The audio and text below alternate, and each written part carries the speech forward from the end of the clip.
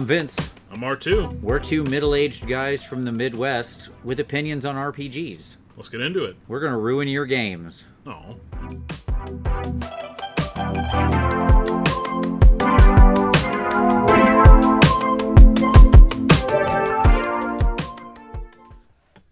Lore. What is it good for, R2? That's what we're talking about today. Absolutely nothing. Yeah. Or apparently absolutely everything. But yes, our topic today is going to be about lore of the world. Basically, this is true in any RPG. This isn't just a D&D thing. What do the characters start knowing, right? Or what can they know? What could they have access to? How much should they know about the baseline of the world that they are in, right? And I want to sort of start by just defining the problem statement, which is this. The problem statement that I have, and I think you'll be able to expound upon this well, is that the world that the players inhabit is generally not an exact duplicate of the real world. Yeah. And so some things are going to be different, right? I don't care if you're playing like Vampire, which is ostensibly set in like some dark, twisted version of our normal world, right? Or the layer underneath our world. Or you're playing Shadowrun, a sort of theoretical future, I'm putting that in heavy air quotes, our listeners can't see, right? Version of our world. Or D&D, which is like not really, it's a past. Like, yes, it's a fantasy setting and it has a lot of trappings of Earth's past, but it's obviously a completely alternate world with totally different histories and places and gods and everything, right? And so you can deviate a little, you can deviate a lot, but what I show up knowing is often very hard to put a box around. Yeah. Right? And this is something that you'll have a varying degree of issue with depending on what setting you're playing in. So if you're playing in D&D and you're playing in Forgotten Realms, yeah, there's a lot of lore that's been made in that campaign setting over multiple editions. And for players who have been playing in that world, it's oftentimes you have the problem of the player knowing so much about the world that the characters exist in, yep, that it's hard to pare down what a character would know in this small slice of the world. I think completely agree with you. Okay, like you just hit on something so important. Like my mind is racing because there's so many different places I want to go with what you just said. So I'm just going to knock them out here real quick. Sure. All right. One, you mentioned the time that some of these worlds have existed. Let's just talk D&D worlds for a moment, okay? Not only have these worlds existed for, in some cases now, 40 years. Like Forgotten Realms is about to celebrate its 40th anniversary, basically. Yeah. Okay. Wonder what $1,000 product Wizards will release for that. We can all look forward to it. Oh boy. But there's 40 years of products and lore and articles and things written by Ed Greenwood and other authors, and there's novels and just lore on lore on lore, and the time frame in the world has advanced in jumps. Yeah. We've had centuries of progress in this campaign setting over the years that it's been in print. Right. Sometimes drastically changing the state of the world and sort of resetting the lore expectations of what's going on. Right. And then you mentioned the other thing, which is that what do your players in their small slice of the world have the right to know? And there I think you've seized upon the issue. Okay, let me say it like this. When I started playing D&D, 1989, a number, another summer, get down, sound of the funky drummer. So I started playing D&D in 1989, and this may surprise you, but there was no internet. Okay. What I knew about the world was limited to things I had either learned in school directly or taken upon myself to go learn about through another source, usually by reading a book. And it was time consuming to buy knowledge about the world. Okay? Compared to now but I still had huge advantages over somebody in, let's say, your average fantasy setting. Sure. Right? You had libraries where you could freely access these books. Right. You could go to a bookstore and get the latest editions. While it was time consuming, because of the sort of scarcity of information, it incentivized you to hold on to and retain more of this information internally so that you didn't... If I read a book and it goes back to the library, I don't have access to that book anymore, so I better remember it. Right. Nowadays, I have the internet. I don't need to remember shit. Yeah, I can just compartmentalize all of my knowledge, right? And that's just it. So now we live in a state where all human knowledge is available at our fingertips at any point in time, right? I don't need to remember the thing. I need to remember how to find the thing. But, and also, interestingly, all of human knowledge, some subset of that, is all of the lore about an imaginary world. Yeah. Right? So, as a player, I have just unbelievable access to the history, the lore of what's printed in these books, in these things, over the long history of what's happened. You know, right as we're recording this, I'm looking over at my shelf of box sets. Very proud of them. I've collected them very dutifully over the years, never get rid of them. I have a bunch of Forgotten Realms box sets, but I'm looking specifically at Elminster's Ecologies, which is this incredibly nerdy, encyclopedic-like treatment of each of the major geographic areas of the Forgotten Realms. And it deals with things like the flora and fauna of that place, its sort of comings and goings, its histories, its animals, its the important plants. Imports and exports of the Dale lands. Yes. Like, it is minutia, okay? But that was printed and I bought it and was very excited about it and read it and liked it. What GM that plays in the Forgotten Realms is going to be like, yeah, I have also internalized all of this ludicrous stuff, right? And that's going to be essential reading for my campaign. If you Right. don't know the primary exports of Shadowdale, you messed up. Right, exactly. And so you've got this real, like, asymmetry potential. And I want to break this down to categories. So let's again return to our person in the world you mentioned. Yeah. Okay? Because we have this hard break between the person in the world I'm playing, who has some amount of limited knowledge, obviously, and me, who can read the words of God. And by that I mean, like, the narrator, the author of these books. Yeah, we have an omniscient perspective on the world that we're playing in. Correct. So, it seems to me like there's essentially 4 categories of knowledge here, okay, that your players could have. One is just literal, general, common knowledge, okay, that everybody should know as part of being alive in the world. How many moons are in the sky? How long are the days? Yeah. What seasons are there? And, like, if you are making your own world, if you're not playing in an established campaign setting, these fundamental realities of your world need to be communicated to the players. Right. If you have 2 moons in the sky and one of them is a perfect cube, that is interesting information that should be communicated to the players. Like, hey, unusual thing about this world. Right. If cube moon.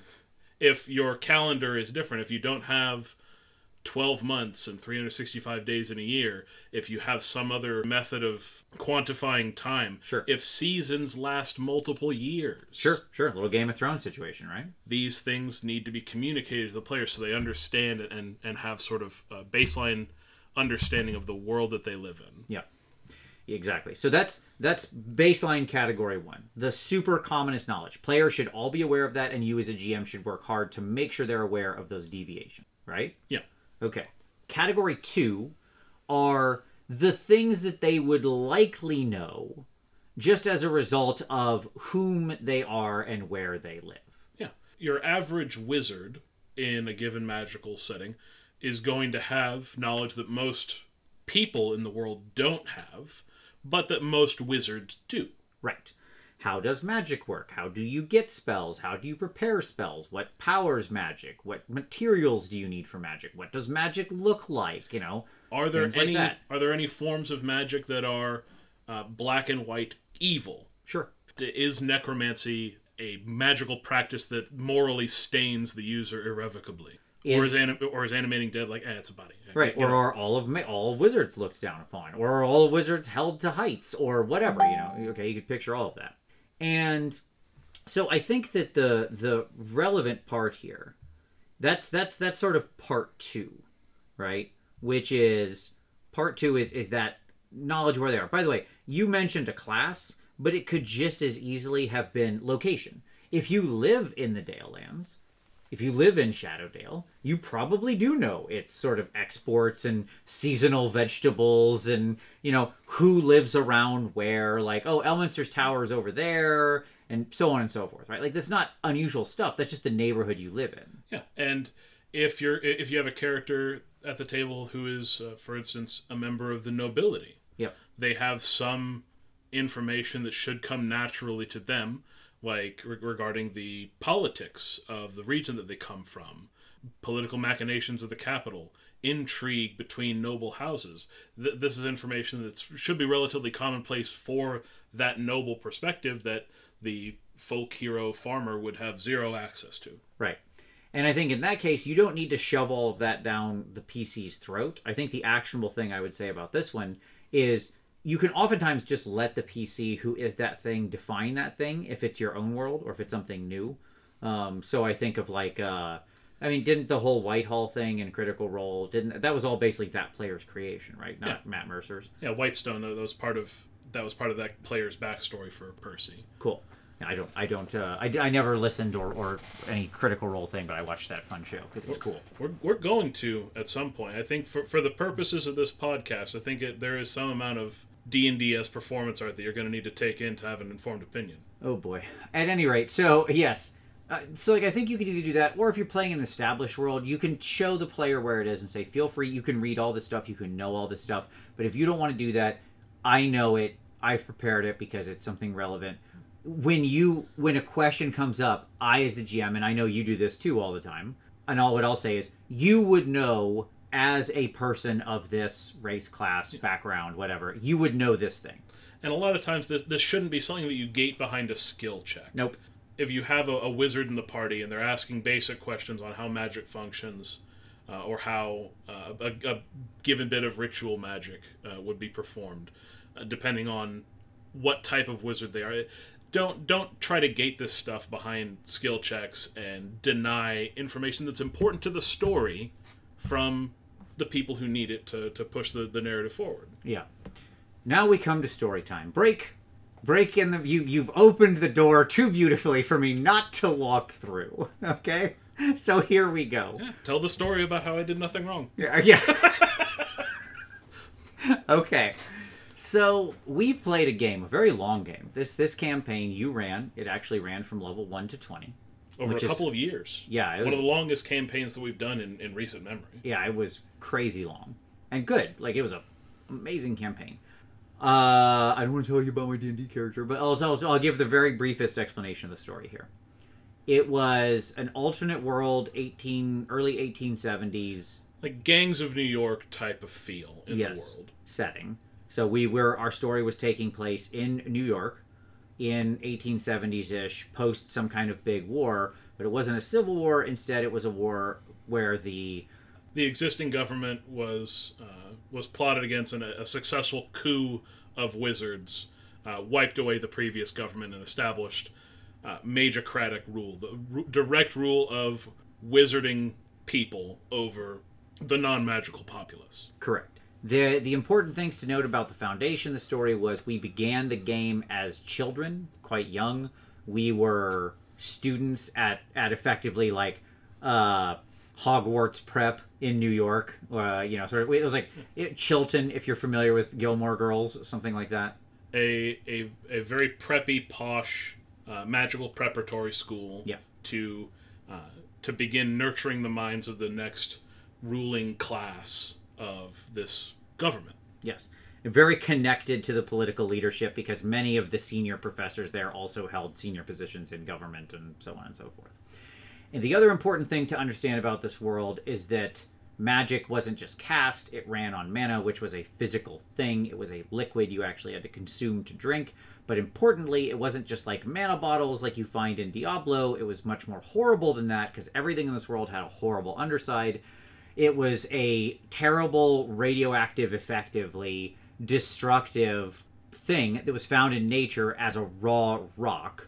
that when most people touch or come into contact with, they have horrible allergic reactions to and die instantly, like 90+% of the population. A few percentages can actually interact with it, but no effect. And then less than 1% of the population can interact with it and that their bodies can synthesize it into effectively magic. Yeah, it's sort of a world in which magic is effectively coal-powered. Yes. You have this super dangerous magical coal in the earth that has to be dug up at great human cost and refined. But at the beginning of the game, obviously, to this group of early teens, none of that was apparent to them in the world. That these are sort of dark truths in the world that were hidden from their relatively innocent eyes. Yes. So here we've covered the first two categories of knowledge, right? Because there were general things you told us about the world. Like we knew the basics of how mana came from. It's a refinement process. People work and pull it from the earth, and then it gets refined into mana that you can drink to make magic. And isn't that great? Yeah, exactly. Like, right, we get the spin version of it. So we know that's how it functionally happens. We understand the school, we understand the world, the country, yada yada yada, the government, all the basic stuff, right? Because that's just things everybody who lives in the world would know. Yeah. We were also all wizards. This is a party of all wizards. And we were all in wizard school, so we knew about the school and a little bit about magic and stuff like that, right?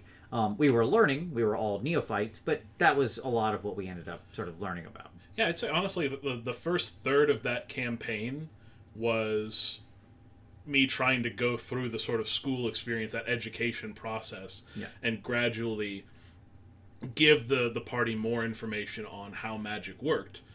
That education, unfortunately, getting cut short by events that occurred. Yeah. That then leads us into the third group, and I'll tell through this story. So remember, now weaving together the narrative, the story, and the actual podcast. So the third group are things you could logically know or discover through some kind of check. Like, it is known information, but it may not be immediately available. Okay?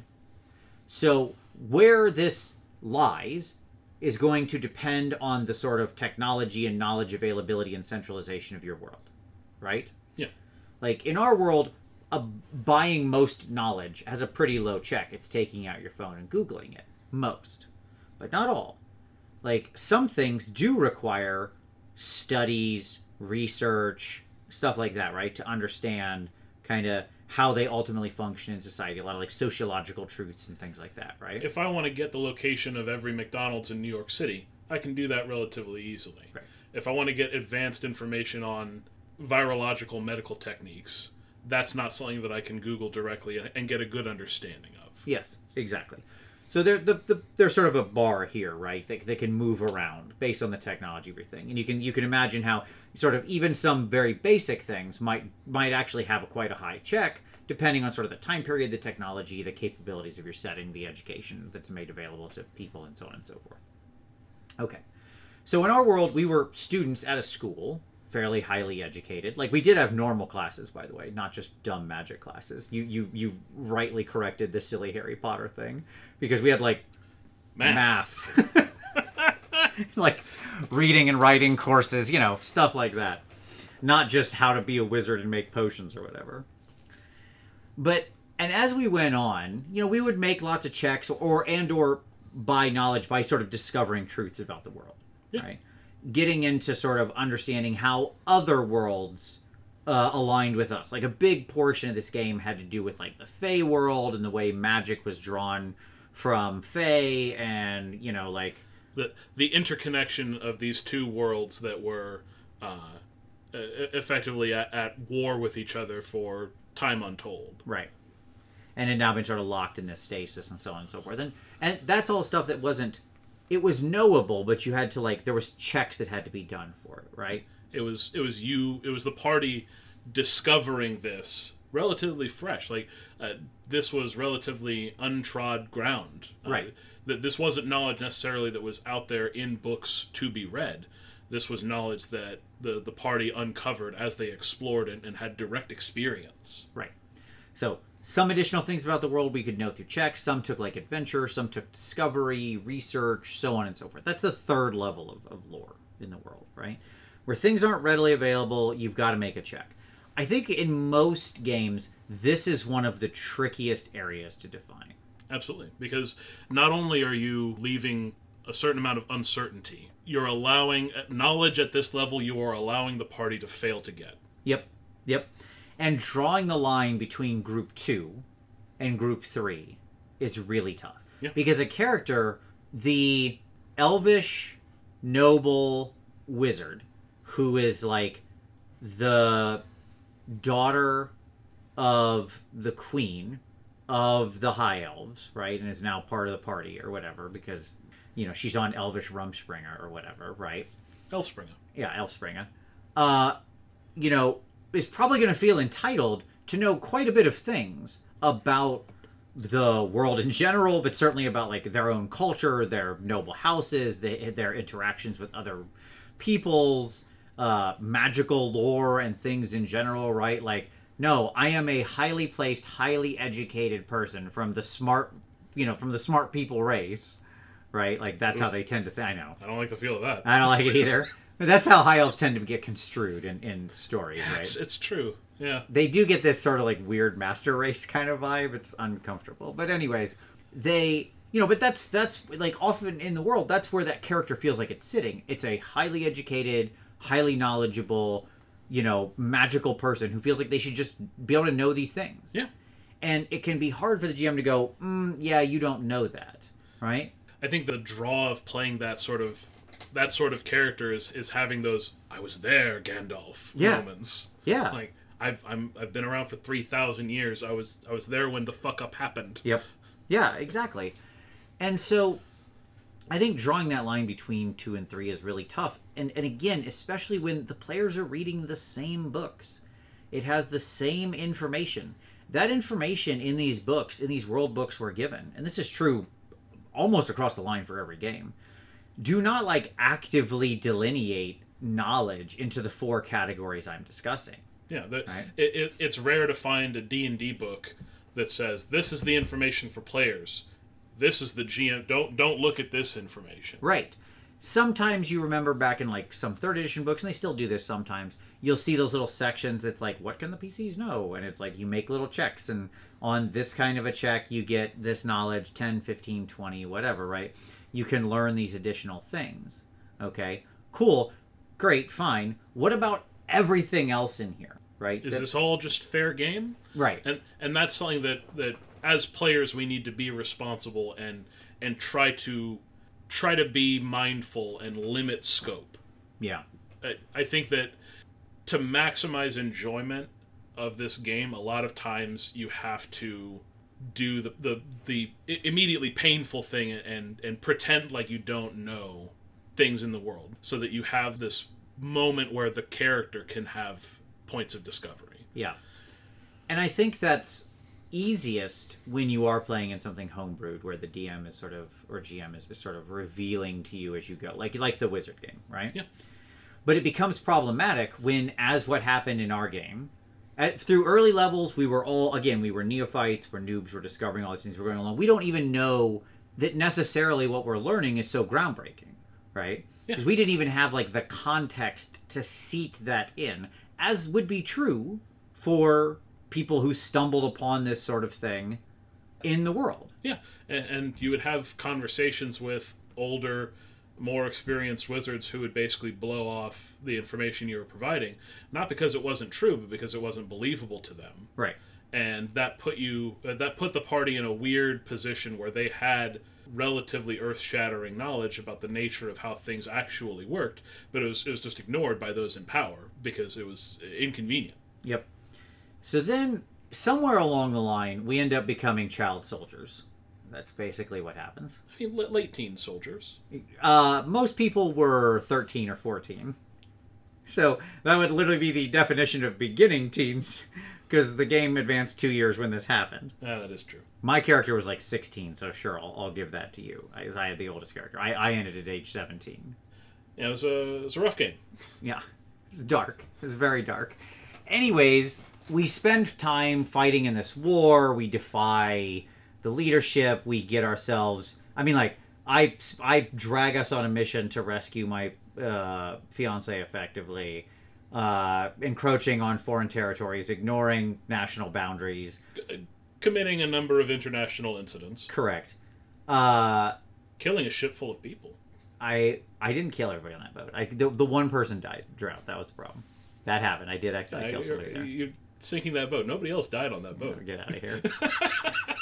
I caused the direct death of one person. My character was very against causing death, by the way. He had a very strong moral center on this, like magic, and you weren't supposed to kill other people. Anyways, so we did all that, and then our punishment was, yes, we got sent to be child soldiers, effectively, and go fight in a massive war on the frontier territories. We come back, and we've all been aged by what we've seen, of course, because everybody, I think, except one of us, had just like a horrible time. Right. A couple of people had a pretty chill time. Yeah. But not for the most part. The party had relatively harrowing experiences during this time skip. Sure. And we come back and we get involved into now we've sort of crossed the level threshold, right? Like now we're in like the level 12 plus area. We're in the higher level stuff, and now we're getting into category. Now we're bumping up against category 3 and 4 stuff. Yeah. Okay. And the story transitioned from a small sort of school narrative to this war conflict, and now they're operating in more esoteric political machinations. Yes. And trying to navigate the intricacies and sort of brutal realities of real politic in this Gilded Age magical society. Right. And like repeatedly, somewhere in the like level 12 to 14 area, I came to you and I was like, what is going on? How do we not know these things? Okay? Like, we are powerful wizards at this point. Like, given there are more powerful wizards, okay? Like, this is a world of powerful wizards. But we're like 13th level wizards, okay? We're not nothing. Like, any one of us could just roll into the middle of town, and until the other wizards come to stop us, we would unstoppably be murdering people. Like, we are super... Like, we could easily go super villain.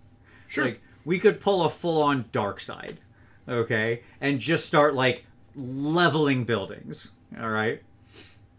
Yeah, you were very powerful. Sure. And I'm like, do we seriously know nothing about what all of this is going on? Like, any political thing, the nature of society, who's doing what? Like, are we just completely obtuse and all of that? And I wasn't arguing from my own character's point of view because he specifically sort of issued these things, right? Like, I was in no way pushing for my character to know these things. It was a blessing to be the character I was, who was able to be surprised by everything effectively. He just wanted to bake bread. He just wanted to bake bread. And marry his hot, rich girlfriend. So but there are other people in this party who are involved in things, who are like theoretically tapped in, who grew up in the nobility or the magocracy, depending on sort of the time period of what it was. We had both representatives in there, who should be more knowledgeable about what's going on, but they don't know anything. I would say that I tried to give people the information that they requested that they have access to. I see. It was a rough middle patch, is what I remember. I will definitely say that I recognize that while I did nothing wrong, if there was a mistake that I made, it would have been not giving wider information on the political realities, inter-house conflicts, and more fundamental information on how magic worked. Right. And because that's sort of information that should have been immediately more easily apparent to the party just through repetition and at this point years of experience with casting spells. Right. Yes, exactly. And here's why this matters, by the way, because you might hear us discussing this, gentle listener, and think, who gives a hot crap? The answer is because it defined player agency in the world, right? That's what you're talking about here. Why lore ultimately matters is because when you know things about the world, when you can make assumptions, if I go over this hill, there is a fort. That fort contains friendly forces. We can find respite there, right? When I can know that as a character, because I looked at the map and was able to say, and I've been blessed to say, yeah, your character knows that stuff. right, or whatever, has those skills or that knowledge, it gives the player agency at the table to go, hey, everyone, I know we're rough. All we need to do is make it a couple miles that way, and we can find some safety. Yeah. Right? The old truism of knowledge is power, it remains true at the table. If you give your players more knowledge about the world that they're inhabiting, it gives them more ability to live in the world and respond appropriately to what you're putting out. It gives them the ability not to ride specifically on the railroads of whatever you're putting in front of them. Right. And Tier 3 knowledge still opens that door, right? The Category 3 stuff, where you have to make checks or do something, but you can get it. Yeah. Category 4 is, and this shows up in books all the time. We haven't actually mentioned what it is yet. But it's that sort of known unknowns. So in other words, it's the secret truths of the universe that, like, effectively no one knows, right? It isn't the information written down as fact in the book. It's when you read the Forgotten Realms campaign setting and it asks questions about what things could be and then leaves it up to the DM. Yep. That sort of blank space, that gray area at the edges of the setting, the written setting material, has always been a great source for plot and story, and it allows DMs to interact with the source material creatively and add to the ever-growing setting material. Yeah. Category 4 is like what caused the Mournland, right? Obviously, we recently finished a very long campaign where we got into sort of some of the mix of what was going on there, right? Yeah. That's an open question. It doesn't need an answer. It's interesting. It's compelling. You could have 10 different campaigns with 10 different answers, right? And in Eberron. And I think that those kinds of things, that Category 4 of knowledge, that stuff is things players can never have access to. Like, they can't know that stuff. They can have guesses, just like anybody else, right? But they never going to know it. The only person who gets to decide, and they can't make a check to get their way into it. Yeah. You know, they can't answer the deep mysteries of the universe with a check, right? These are things that if they're revealed, they are the sole purview of the GM to reveal based on the actions and the story and the plot that's unfolding right there at that moment. Yeah, the answers to these level 4 lore questions might be the thrust of an entire campaign. Right. Exactly. And so I think we should wrap up here, but what didn't we cover? What else do you want to say about lore? I think that one additional layer of lore, in terms of printed setting material, I don't think this really applies too much to homebrew settings, but I think there is an additional layer of lore, which is multimedia editions, like to the degree that fantasy books or video games are canon to the story that you're telling at the table. Yep. Because if I'm playing in Forgotten Realms and somebody at the table is a huge R.A. Salvatore fan, he's read all the Drizzt Do'Urden books and is a huge geek for that series, how much of that is actually canon to my world? It could be all of it. It could be none of it. Like that character could exist or not exist. It's a printed NPC, and I think is Drizzt printed in 5th Ed? Has he made an appearance in any of the books? I assume he's somewhere. He's got to be somewhere. Sure. Down a cliff somewhere. Yeah. Hopefully. But video games like the old Baldur's Gate sure. series that dealt with Baal, the god of murder. Yep. The degree to which that story is canon is fluid. So I think that sort of pseudo layer 2 information is an interesting gray space. Yeah, and people will bring their own expectations from that stuff as well. You know, we're about to go into a world here where we're going to have a D&D movie, right, coming back out. Yeah. And unlike the last one, even though this one seems to be basically the same plot again, which is very funny. You pointed out that the plot in the trailer seems to be literally the exact same plot as the first D&D movie, just with, like, good actors this time. Future podcast episode there. Yeah, absolutely. But that is set... One difference between those two movies is this one is most definitely set in the Forgotten Realms. Yeah. Like, you can see in the trailer some of the art pieces, like, reflected in the background of the thing. Like, they are places in the world. Yeah. They are in known locations. So, all of a sudden, the next time people play, they're going to be bringing, after they watch that movie, they're going to bring those expectations to the table. Yeah, exactly. And like a lot of those expectations will clash with mechanical reality. Like if you have a new player who watches that movie and shows up and is like, hey, I want to play a cool druid, it turns into an owlbear. Yeah. Oh, as a DM, you should do the right thing and just let them turn into an owlbear. Obviously, because who cares? Who cares? Yeah, absolutely. They're going to watch Chris Pine and be like, I want to be a cool bard like him. And then you're like, well, I'm sorry. You can't be a cool bard right now. So, but anyways, that's a different subject. So that's lore. I hope we gave you some thoughts. I think my summation thought would be really make sure as the GM, when you prep your players into the game, that you provide them all of that, like, Category 1 and as much Category 2 knowledge as you can reasonably do. You can't stuff it down their throat. Players only read so much. But where there are big distinction between your world and the base assumptions, make those well known. And allow the players to just know stuff without checks if it fits their background, species, class, lived experiences in the story that they've brought to you. Yeah. My last bit is that these layers of lore don't just have to be came up with by you.